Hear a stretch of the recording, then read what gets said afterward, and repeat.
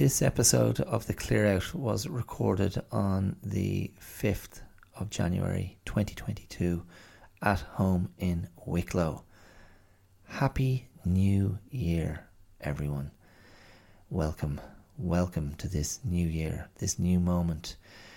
This week's episode is very much focused on what? New beginnings. It's focused on how we think about time, and it is focused on change. And I am arguing that time is not our friend. Did anybody ever say it was? So it's a bit of an exploration of how we think about time, how we divide up time, how that's not always helpful or healthy. And I am advocating for being present, for accepting what we control, accepting what we can control in this moment. And I lay out my own desire for change as we begin this year. And at the very, very, very end of the episode, there is a movie reference. Short and sweet, but it's there.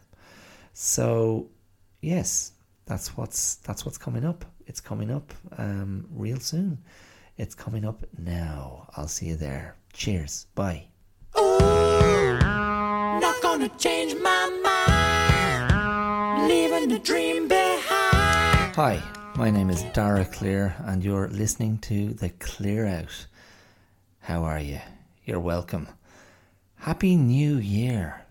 Welcome to 2022. How is this new year going for you? It's less than a week old. Do you feel inspired? Do you feel refreshed? Do you feel invigorated? Do you feel full of fight, ready to take on the coming year? Dukes up, drawers on, belt fastened. That's your boxing belt, maybe. I don't know where I was going with that little that little pugilistic metaphor. I suppose I'm asking you, are you in a combative mood? Is that what's required? Do you have to get ready for a fight as another year stares you in the face, and it's basically like looking at a gauntlet that you have to run through?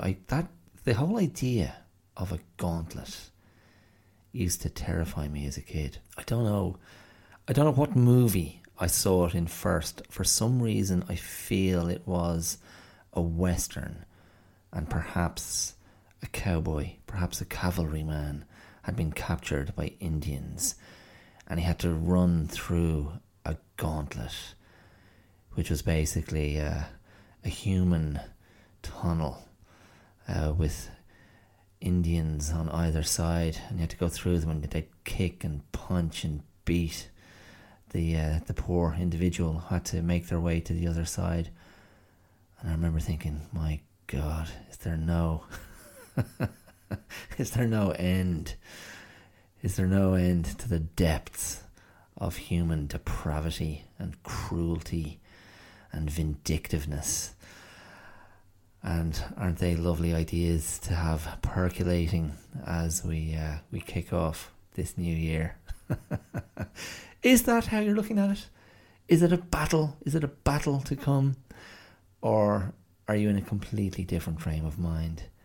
Are you feeling very zen, very blissed out, very at ease, at one with the moment of a new beginning, a new dawn, a fresh start to the year? Are you sitting there in lotus position, just letting life move through you and around you? Is that where your head's at? I mean, fair play to you is all I can say. If if you're managing to bring a little bit of serenity to proceedings. It's a challenge. I think it's a challenge. I find it a challenge, personally, to get that sort of calmness, that sort of centeredness, to bring that to bear on your day-to-day moment, on my day-to-day moment, as the case may be. But all of it has me thinking. All of it has me thinking about change, because that is often the theme of a new year. You put up that new calendar, and I'm looking at one from where I sit. I'm looking at a very handsome white horse with, is it the girdle? Is it the girdle that goes around the face? The horse's mouth and over its head. Is that the girdle? And the horse is standing in front of green hedges, the type of green hedges you might find in a maze, perhaps. So the white horse is looking at me. There is no saddle on the horse. There is no rider. The horse is just there, having a moment. And there's another calendar in one of the other rooms in the house. And on that calendar, there is a snow-covered statue. So yet again, white is the theme. White brings to mind to me a new page, that new leaf we are turning over, the fresh start, the blank slate. And we are, I believe, we are completely conditioned to enter the first days and weeks of the year like this every year, because that's what's been set up for us over our lives. The new year, the new start, saying goodbye to the old year on New Year's Eve, and feeling a sort of a thrill of expectation, a thrill of the unknown, the thrill of what might come, what might be. And that, I mean, that's a very agreeable feeling, is it not? I guess if you're feeling positive, it could be a feeling of terrible dread if you're inclined to be pessimistic. Those 12 bells ring out at midnight on New Year's Eve, and you're like, oh shit, what now? What next? But think about that for a second. I mean, imagine being there and thinking, there's 365 days of this coming year, and I'm feeling sick now about what might happen, what might go wrong, what might befall me. Like to me, that's it's a very irrational place to be, a very irrational state of mind, and it feels completely illogical to me to have that sense of, I said dread earlier, I was about to say foreboding, something ominous, something wicked, this way comes, to quote my old friend Shakespeare. I mean, I have nothing but sympathy for you. Genuinely, I'm not saying that in a facetious way. I feel very sad. I feel very sorry for someone who's in that particular state of mind. However, there's no reason why that state of mind should be any more illogical than the opposite. Feeling positive, feeling buoyant with that sense of ooh, what great thing might happen this year? What lovely stuff might come my way this year? That there's no reason why that should hold more sway. It's purely a point of view. It's purely a personal disposition, a personal leaning. It's one's bent. How you look ahead and what that impossible to know future is going to deliver, good or ill.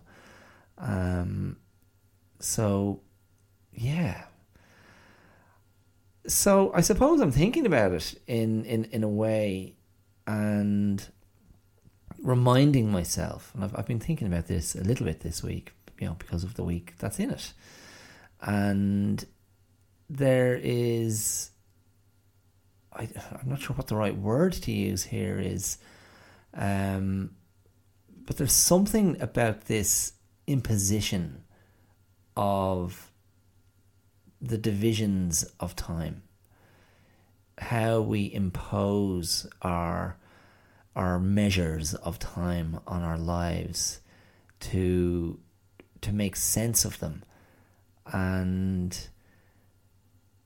here's a question: how useful is it to think of time the way we do? Or how useful is it to structure and apportion time the way we do, dividing it up as we do into weeks and months and years, minutes and hours and days? What does it achieve, really? It's a way of arranging our days, arranging our timetable, arranging our working week, our schedules. It's a way of achieving a synchronicity of understanding. It's a way of achieving a synchronicity of relating to time with people all around the world. And of course, around the world, time is rearranged to maximize our exposure to the sun, to maximize the daylight that we can functionally live with and use, apart from those parts of the world where it's the land of the midnight sun. Is that Finland? Is Finland the land of the midnight sun? Where you have daylight for 6 months of the year and darkness for the other 6. Is that right? Am I being just a really terrible student of what? Of time? Of geography? But I think, and if you can't hear the sort of the rhetorical nature of this question, I personally feel that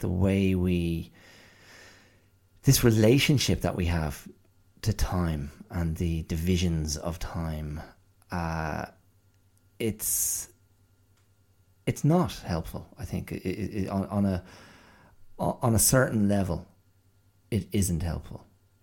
On a certain level, it is a source of stress, a source of pressure. It brings the ticking clock ever closer. And maybe this is something that doesn't impact children. I mean, I immediately thought of my daughter, and I'm asking myself how she thinks of time. I mean, she's a classic child in that she'll frequently refer to being bored and not having enough to do, and wanting to have fun, and whenever anything fun is on the schedule, time just seems to stand still for her, and the her evident impatience makes time almost move in reverse.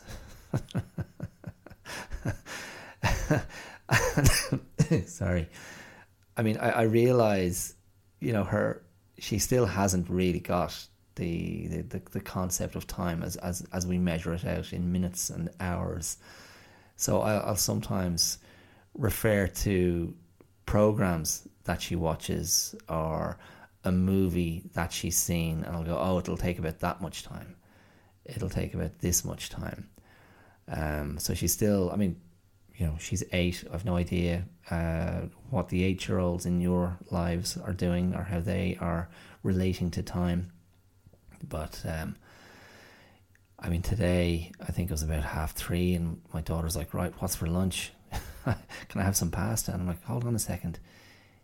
You just had a big sandwich not too long ago at lunchtime.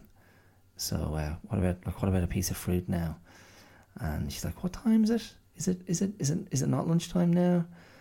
So she's anyway, whatever. She's still working that out. She's still on that journey of going, oh, this is how time allows me to understand where I am in the day. But I think for the rest of us, I mean, obviously as we get older, and I mean, when I say older, it doesn't matter. I think once you're a teenager or a young adult, it's relevant and its presence is felt. But I do think that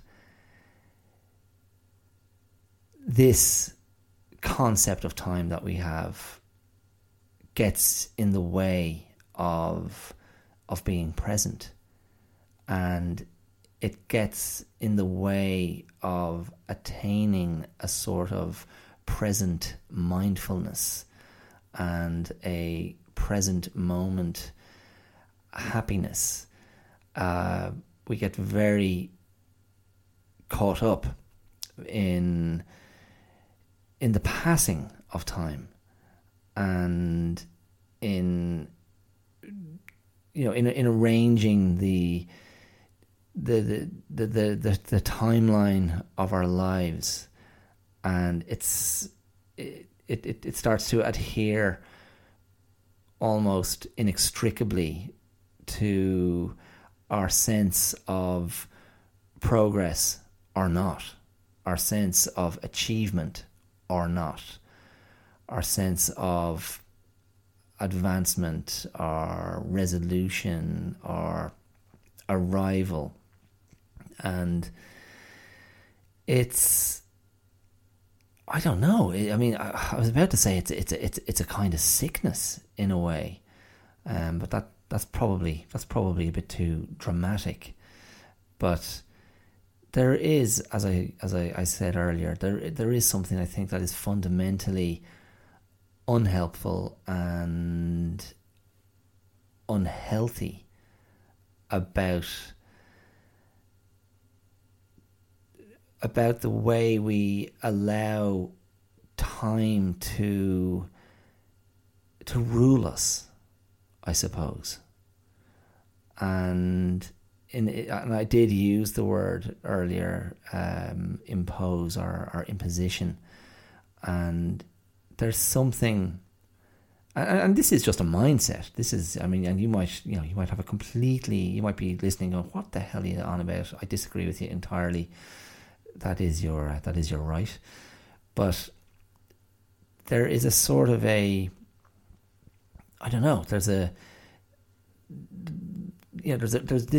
relentlessness and the ever presence of time as we have, as humanity has constructed it, that as the saying goes, it waits for no one.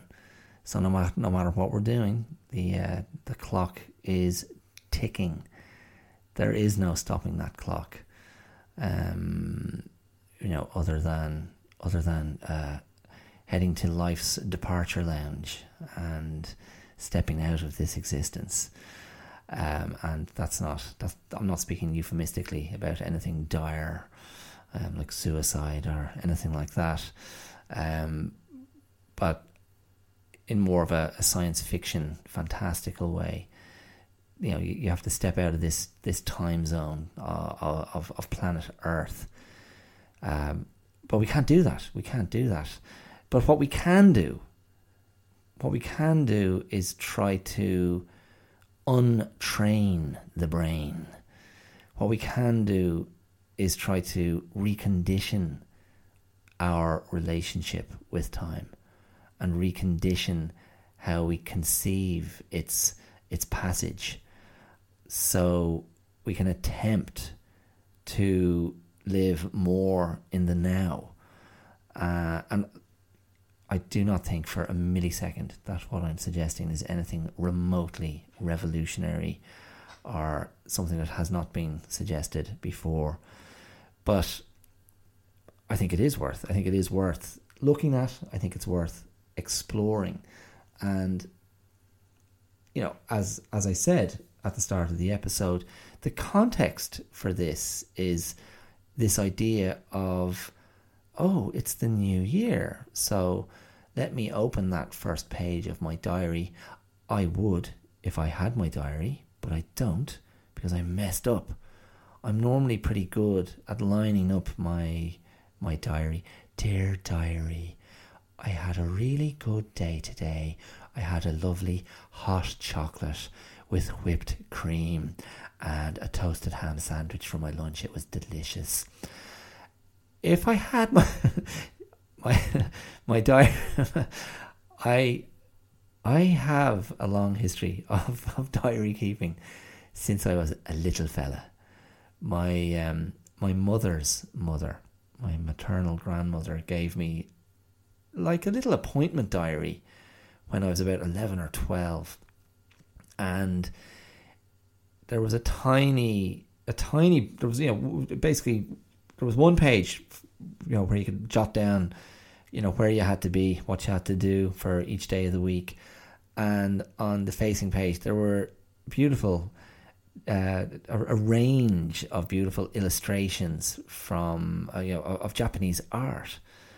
And those famous waves, the name of which I cannot remember for the life of me at the moment off the top of my head, but those ones, those Japanese waves, the ubiquitous Japanese waves that crop up everywhere, when there's a bit of Japanese art floating around, they featured amongst other beautiful illustrations, and that really began my habit of recording stuff, recording my life.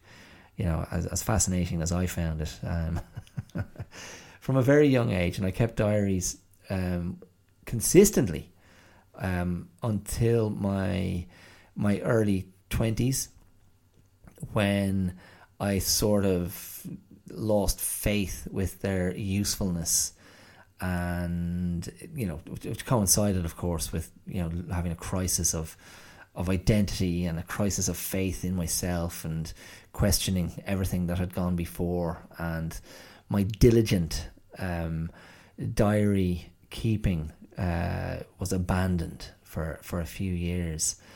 Now, no great loss. I mean, I have recovered some of those old diaries over the years, and they're painful to dip into. These aren't ones, ones for the ages. But in any case, I returned to the diary keeping habit probably in my mid-20s, and sort of settled back into a bit of a groove and settled into a better place with myself, and felt it's okay. You're allowed to jot down your thoughts and your feelings and whatever. And so that has continued to be the case over the subsequent 20 odd years. And normally I am good at having that diary bought, ready to go, ready for use on the 1st of January each year. And I failed this year. It just slipped my mind. I just bloody forgot. And there was no diary there for me, so I only ordered a diary online on I think it was on the 1st of January, or maybe the 31st. Was it New Year's Eve? I can't remember. But it's not getting delivered until next week. It's a horrible start to my year. Thanks very much. Where can I record my units, my sporting units? Every little bit of exercise I do, I jot it down, and they get numbered, they get counted. And I mean, this is ironic for someone who's saying time. I need to just step away from that construct. But I am a great recorder and counter and note taker of life. A little existential accountant, and I am bitterly disappointed not to have my book to open and write down those first thoughts of the year. But further to this general argument for this episode, I'm letting it go. Just let it go. Let it go. It's like you don't have to take a photograph of everything. Just let it go. Trust your memory. If it's worth remembering, it'll stay in there somewhere and you can recall it at a later time. Just let it go. It's okay. And I think this is where I'm trying to get to in terms of time. So before I went on the diary tangent, I was about to say that the new year, the tradition, of course, is to set out one's New Year's resolutions. And so there's a sense that the start of the new year gives an opportunity to consider change. It presents an opportunity to set goals. It creates an opportunity to reconfigurate, to restructure, to ask something different of oneself, with the aim of arriving at a better place. I think that's quite a good way to describe it. Where unless your New Year's resolution is moving in the other direction, I resolve to drink more alcohol. I resolve to smoke more cigarettes. I resolve to be more abusive to old people and left-handed people, the old kidhogs. I don't know. Do some people do that? I suppose they do. Are they evil? But that's typically that's the way it works, isn't it? We sit down and we lay out, I'm going to do this, I'm going to do that, and it's often said that gym memberships, there's a huge uptake of gym memberships at the start of the year, and people roll out their annual fee and go, that's it, I'm committed, I'm going to go to the gym, and then people don't follow through. And I mean, I've already seen in the first few days of the year on social media, different sort of wellness, lifestyle, personal training type people on Instagram or Facebook, many of them connected to to positive living, healthy lifestyle, wellness, positive psychology, etc. Many of them are already advocating how to make New Year's resolutions stick. I've seen one or two articles to that effect as well. I haven't bothered to read any of them, but it's it's a theme, isn't it? And I was just thinking that what is it that why do we wait a year to go, okay, now is the time to set out the plan.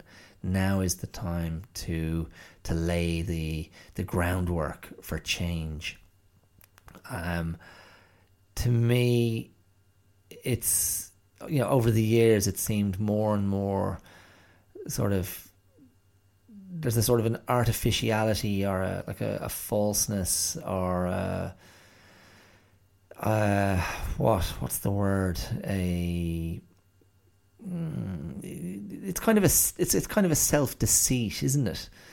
It's a new year. I mean, it's literally a day after the previous year, and so now we've got new energy, new focus, and we give ourselves this kind of kick up the butt to go, okay, I'm going to affect change in myself. I'm going to affect change in my life because it's the 1st of January. It's, I don't know.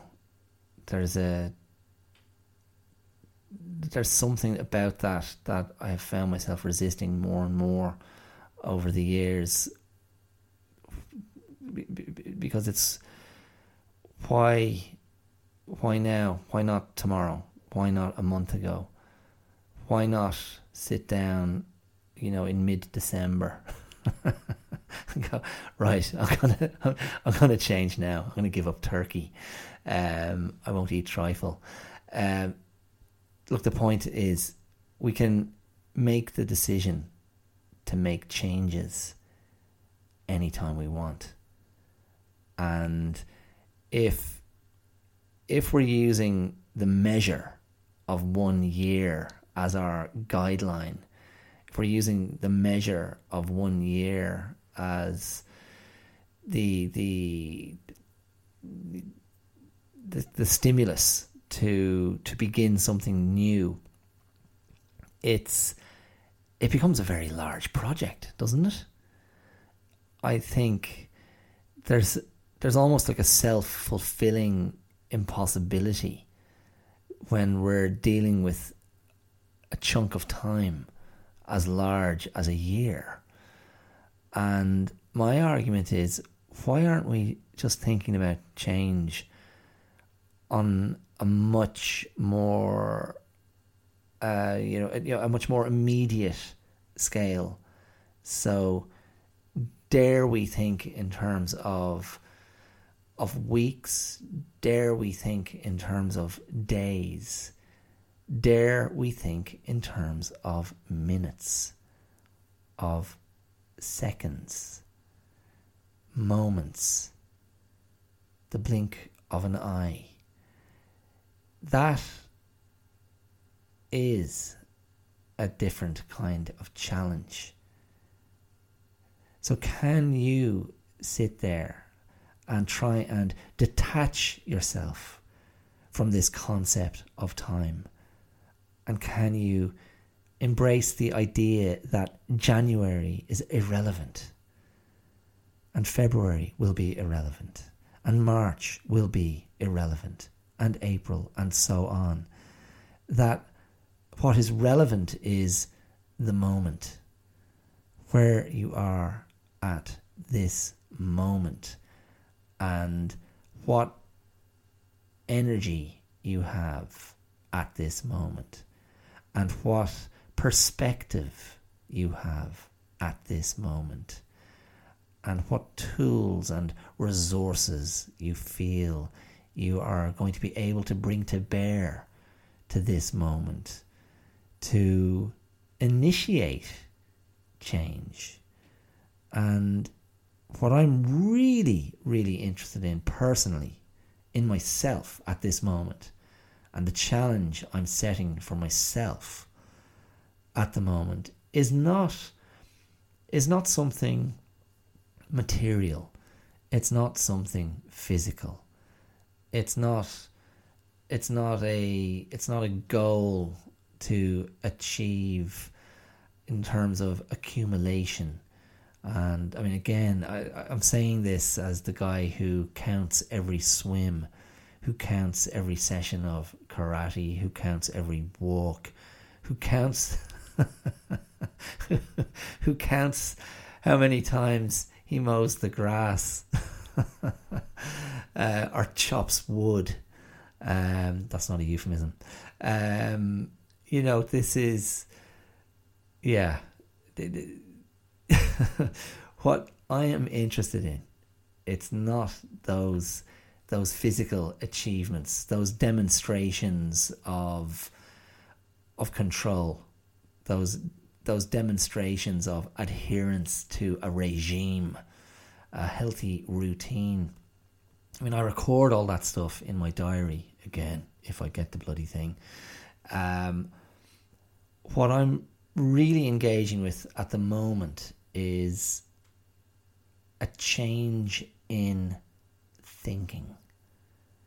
And I'm really trying to identify in myself my own thought patterns, my own emotional patterns, the patterns of my emotional and psychological responses and reactions to my life and to my relationship and to everything that I'm doing. And my relationship, when I refer to my relationship, I'm talking about my marriage, but my relationship is also my relationship with my daughter, with friends, with family, my relationship with myself.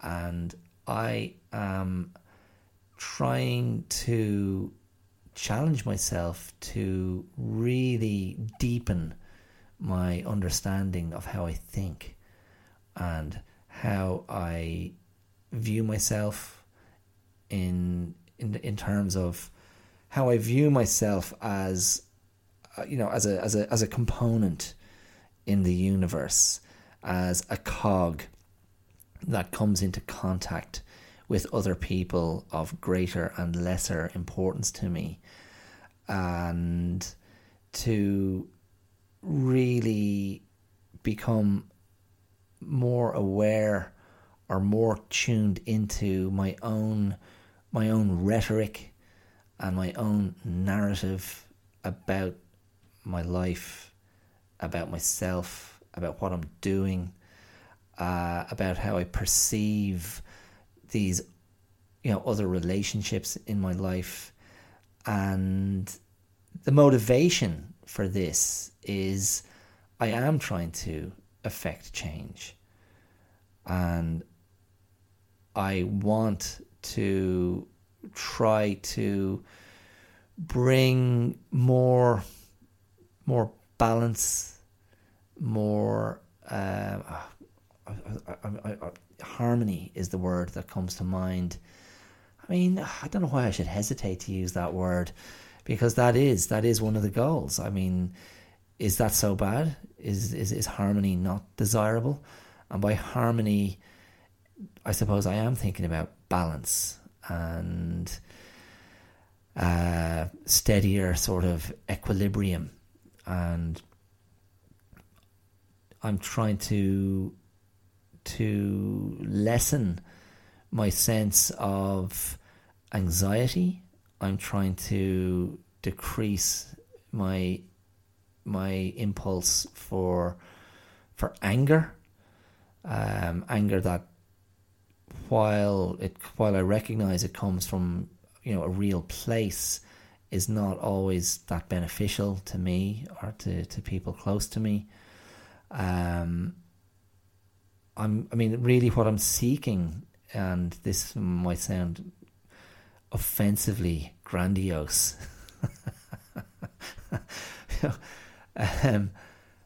what I'm seeking is what? Oh, I had the word there. It's just dropped out of my head. I was too busy bloody laughing at myself. I knocked it right out of my brain.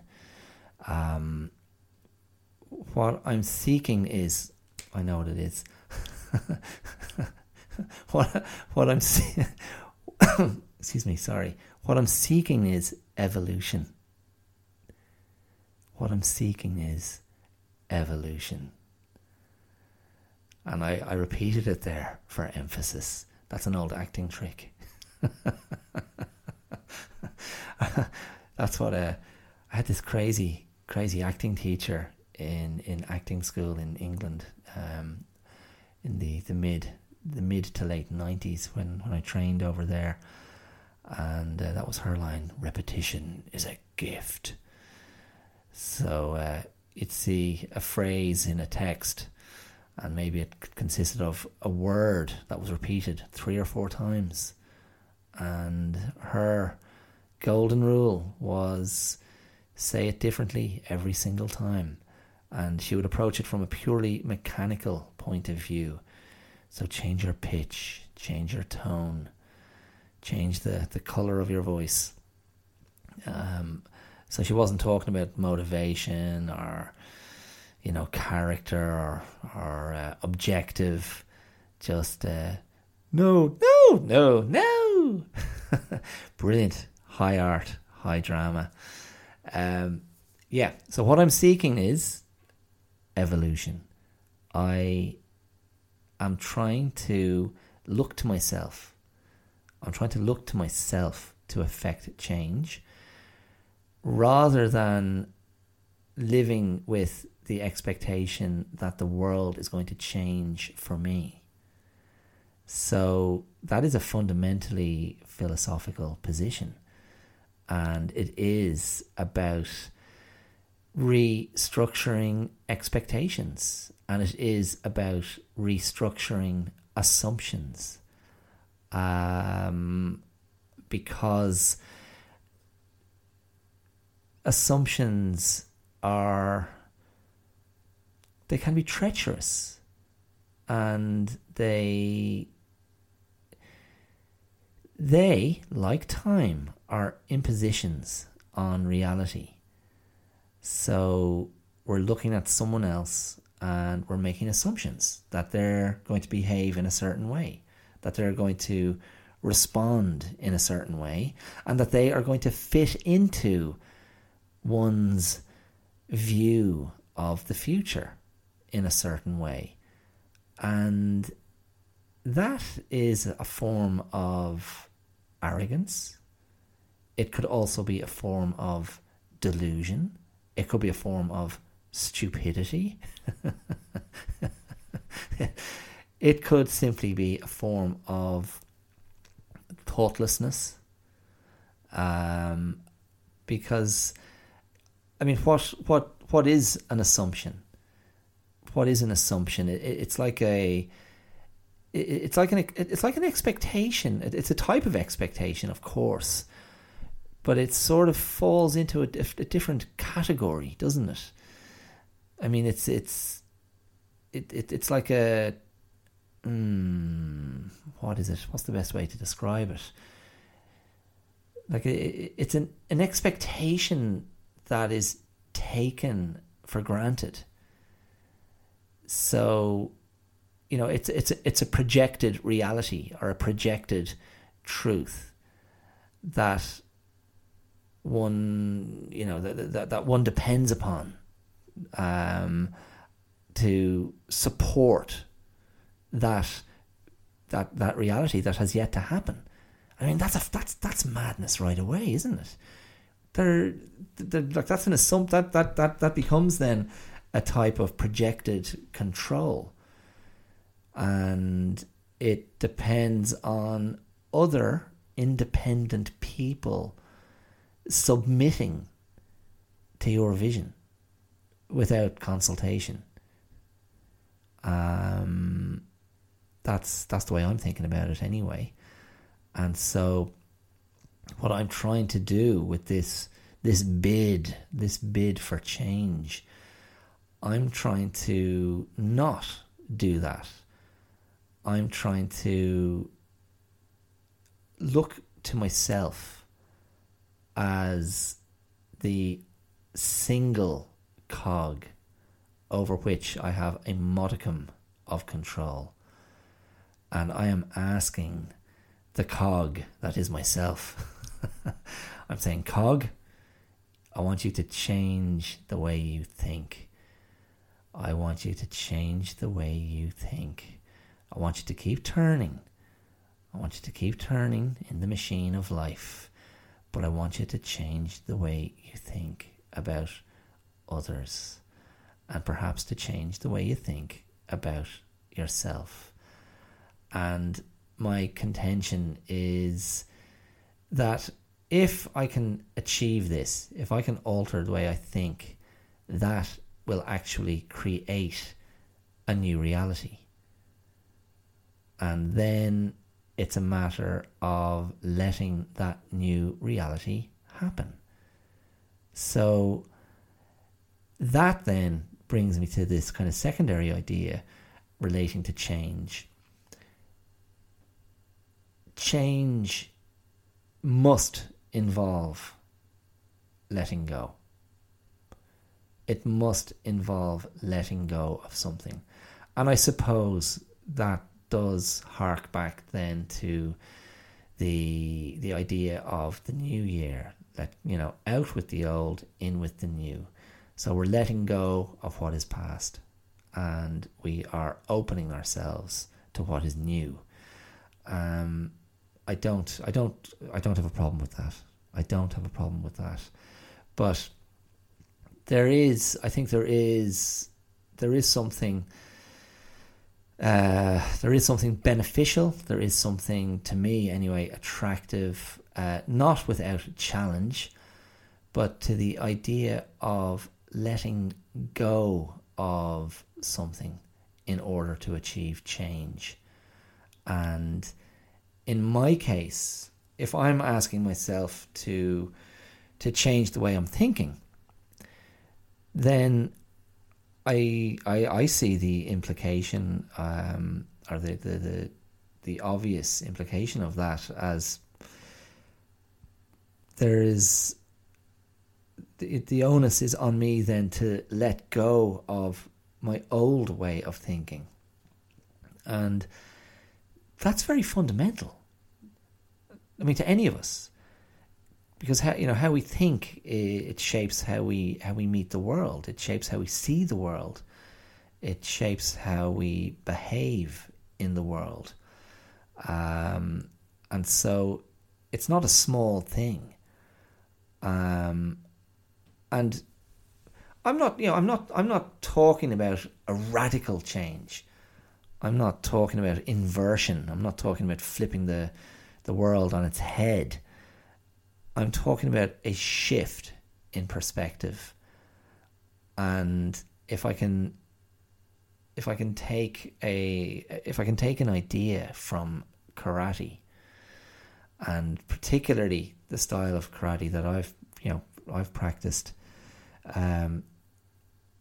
it's a very simple idea. So even if you've no concept of martial arts, you can picture two opponents facing each other.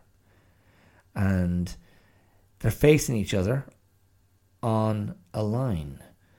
And as one person attacks, moving forward along the line, the other combatant will retreat along the line to make room, to move away from the attack, to accommodate, absorb, or deflect the incoming attack, and then to counter with a counterattack. And that can move back and forth along a line in a very linear way, which is the nature of a line. So when I'm talking about a change in perspective, a change in the aspect of my movement of thought, really what I'm talking about, and I'm borrowing this from karate, is moving off the line. Because that linear back and forth on the line, it becomes a very addictive, unthinking, compulsive lock of dynamic movement between two opponents, which I've seen and experienced many times in a karate setting, where you just lock into this back and forth, attack, defend, counterattack, counterattack. The other person retreats, defend, counterattack, attack, and you just go back and forth. And it's similar to that feeling of, have you ever tried to reverse park your car, and you reverse into the spot, you realize you got it wrong, you haven't got the angle right, you pull back out, and then you reverse in exactly the same way again. Like you can't get out of that shape. And then you just, you frustratingly, drive on down the road until there's an easier spot, embarrassed. So it's kind of like that. You lock in and you can't get out of that shape. And I think our thinking is like that. But in karate, if you step off the line, what you're doing is, instead of staying on the line, you're literally shifting away, either left or right, off the line, still in good fighting distance, with your opponent, and then you can counterattack from a different angle, and it opens up different opportunities for attack, and it could lead to the opportunity to win the exchange. And that's what I'm talking about. I'm still doing karate. I'm still in the engagement with the opponent. And, for the sake of this discussion, let's argue that the opponent is life. The opponent is understanding life. The opponent is your engagement, or in this case, my engagement with life. And I am arguing that I will benefit from stepping off the line, and rather than engaging head on with the same rigidity of conviction or the same rigidity of thought that has held sway for whatever this time period has been. I'm not saying my thinking hasn't changed at different times in the past, but I am convincing. I'm looking at myself at the moment and going, actually, I would benefit at this moment in my life from a change in my thinking. I would benefit. My marriage would benefit. My life would benefit. My internal health, so my psychological and emotional health, would benefit from a change in thinking. And that perhaps leads to the question, how? How do you change your thinking? Well, I think I believe that a change in thought can only happen with quite a lot of reflection and analysis, and the cultivation of an openness when thinking of oneself or when viewing oneself. And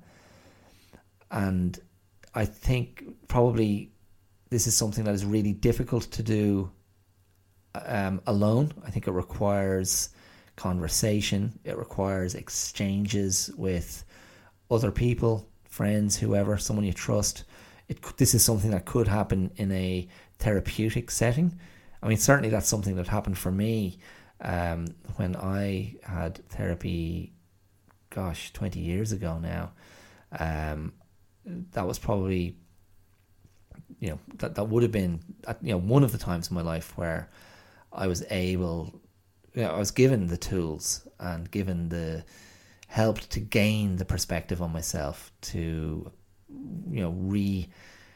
rethink who I was and rethink how I operated in the world. And, through various friendships, I mean, I've become very good in my life at engaging in these kinds of conversations with a number of good friends. I mean, I consider myself very lucky in that regard. I have friends who are interested in talking about the internal life, is how I think about it, and friends who are really enormously supportive, who are challenging in the best possible ways, who have their own stories to share. And I consider it a very rich area of my life, and one that contributes enormously to my well-being. And over the years, I've just used that area of my life. I've used those friendships to work through things and to sound off, to vent, to ponder whatever is going on in my life, to ponder the challenges that I'm faced with.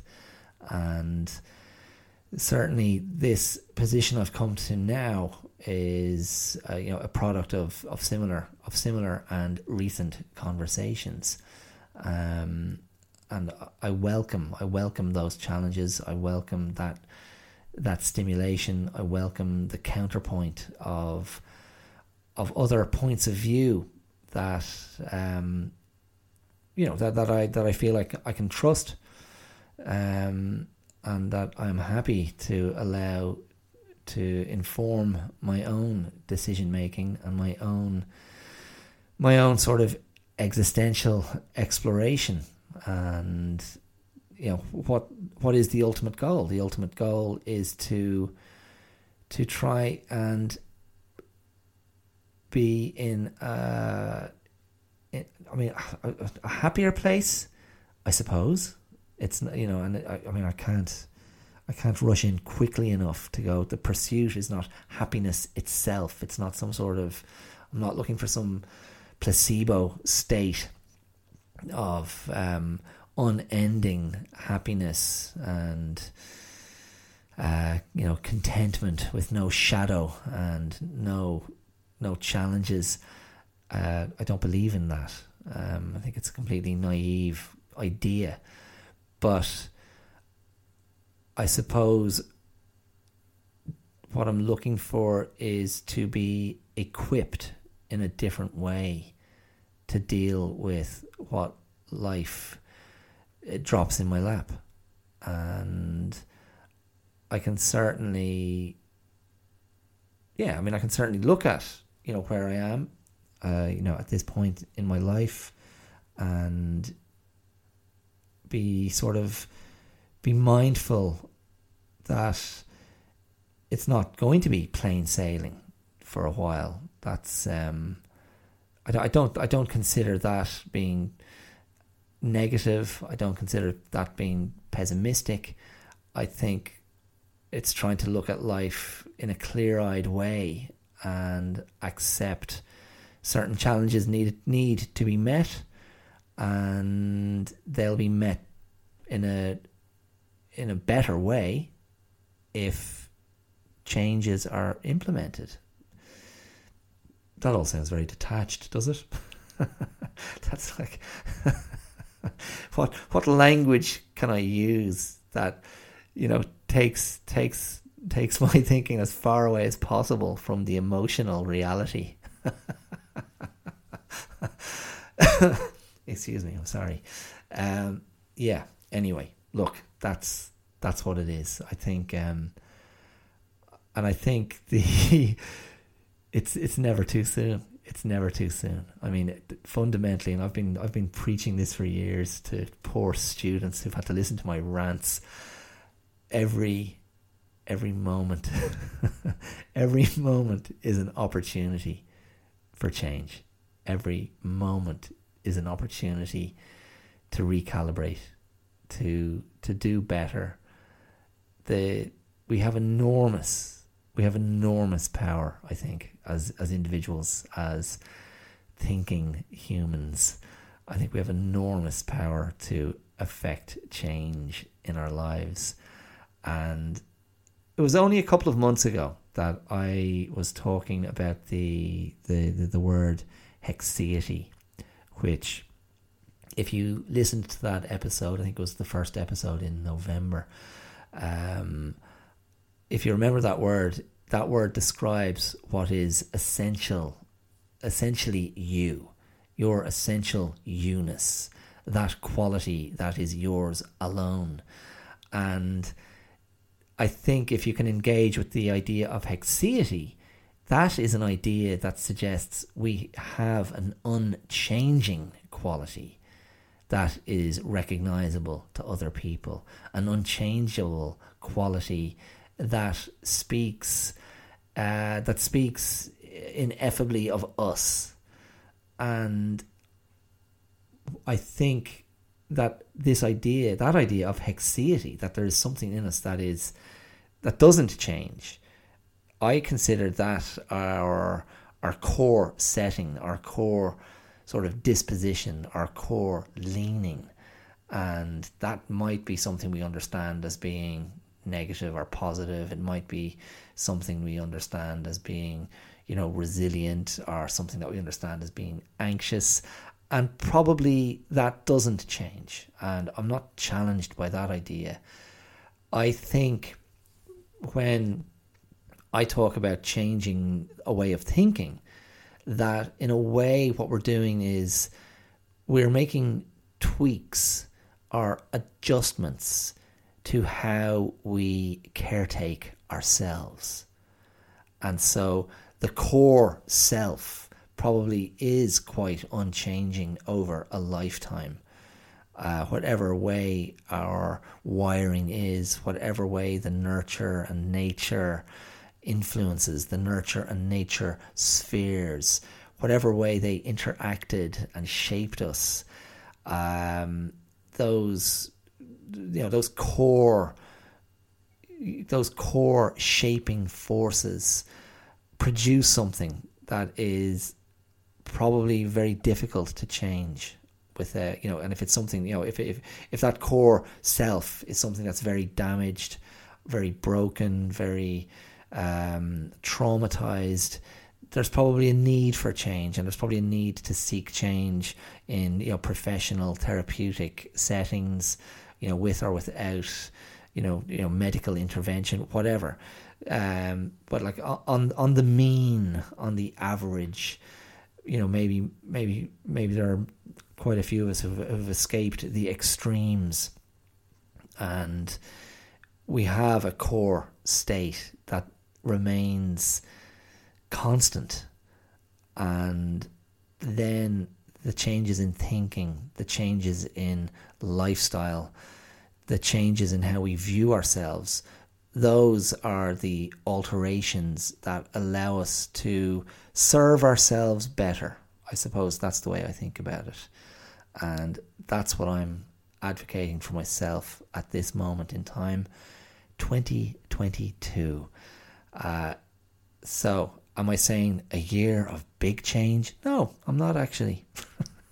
I'm saying a year of small change. Here you go, buddy. Here's some small change. Boom. So maybe that's my vision. I'm going to be on the street, hat in hand, saying, spare change, small change, any change. I welcome it. I welcome it. I noticed this is a complete. No, it's relevant.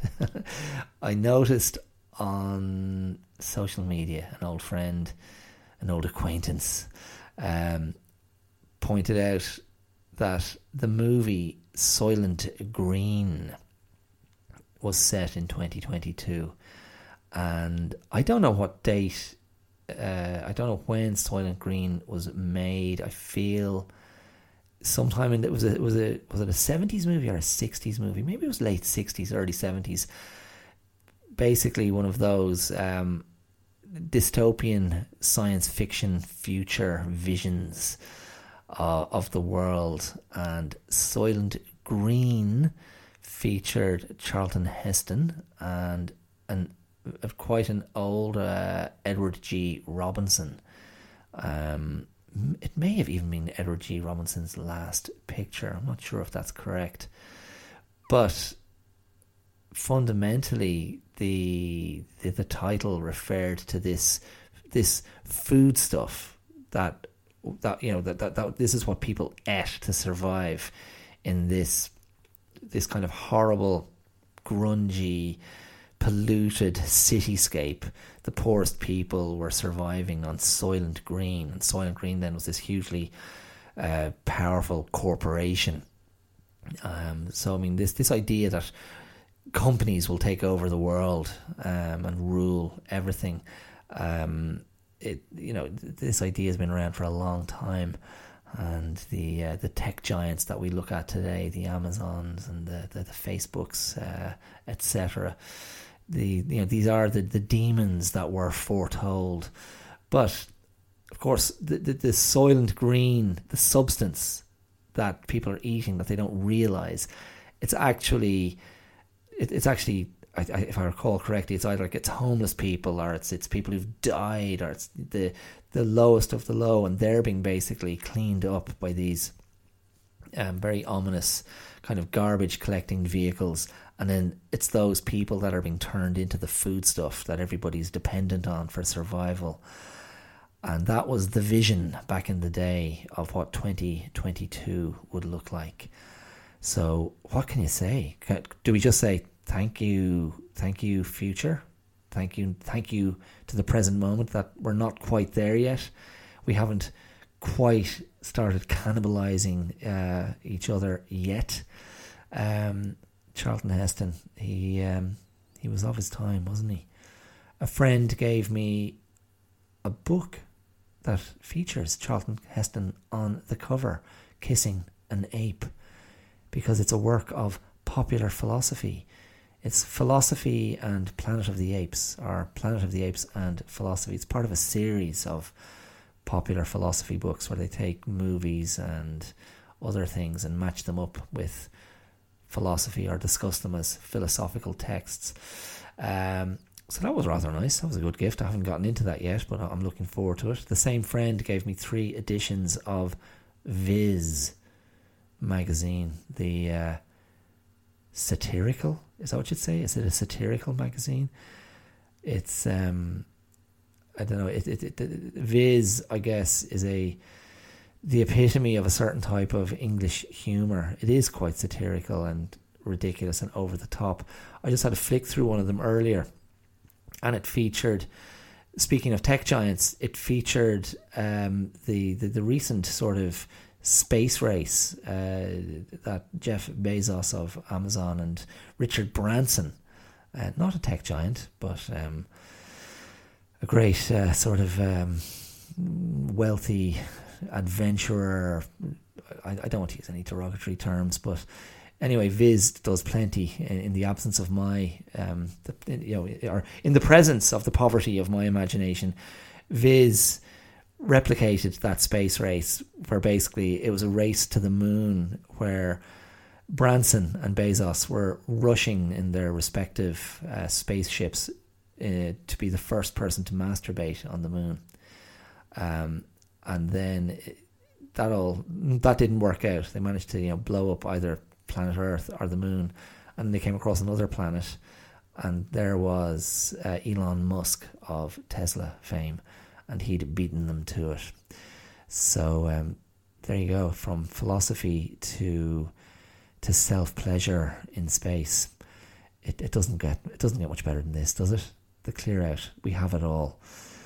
So look, I'm going to leave you there. That is episode 33 of The Clear Out. Change. A change is going to come. The winds of change. I don't know. I mean, it's up to you. It's up to you to decide. Do you need to change? Is everything okay? If it ain't broke, don't fix it. I'm also a great advocate of that. So you might be just going, there's nothing that needs fixing. There's nothing that needs changing. It's all good. And if that's the case, well done you. Congratulations. You're in a good spot. Okay, so once again, Happy New Year. I hope the clock ticks around in a nice way for you. Just maybe enjoy the moment. Just have a look at what you can control. Just have a look at where you are right now, and don't wig out over what's yet to come, because you just can't control any of that, can you? Okay, you can give me some love on social media if that's your thing. If you want to find me on Twitter, it's The Clear Out 2 on Twitter. On YouTube, it's The Clear Out Podcast. On Instagram, it's The Clear Out Podcast. On Facebook, it's The Clear Out Podcast. You can email me at theclearoutlive@gmail.com. And if you want to support the show, you can do so using the supporter link, where you can make a donation, a one-off donation of your choice. Or you can support me with a regular contribution using the Patreon link. That's patreon.com/theclearout. And that is all. So, take it easy. Mind yourselves.